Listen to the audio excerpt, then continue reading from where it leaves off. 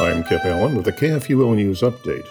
For the first time, Concordia Seminary's commencement exercises for the 2020 graduating class will be held online only, and elements from the traditional theological diploma service, usually held as a separate event on campus, will be included. The online-only commencement exercises will be available at 4 p.m. Central Daylight Time, May the 15th, at csl.edu/commencement and on the seminary's Facebook page and YouTube channel. Students, families, and friends are invited to participate remotely while practicing physical distancing. Graduates will be mailed their diplomas following a commencement and also will be invited to participate in commencement exercises in 2021.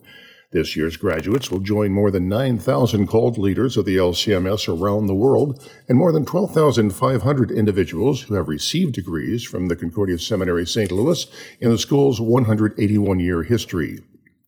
A U.S. appeals court yesterday allowed Arkansas to enforce a ban on most surgical abortions as part of a state directive aimed at postponing medical procedures not deemed urgent during the coronavirus outbreak.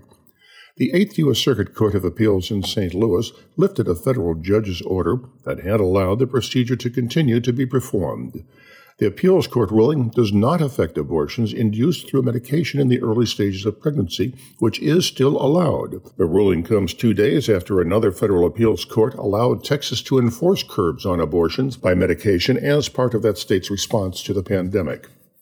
Arkansas and Texas are among a handful of conservative states that have pursued limits on abortion during the crisis, saying that they want to ensure that medical resources, including protective equipment, are available to help healthcare facilities cope with people with COVID-19. This has been a KFUO News Update.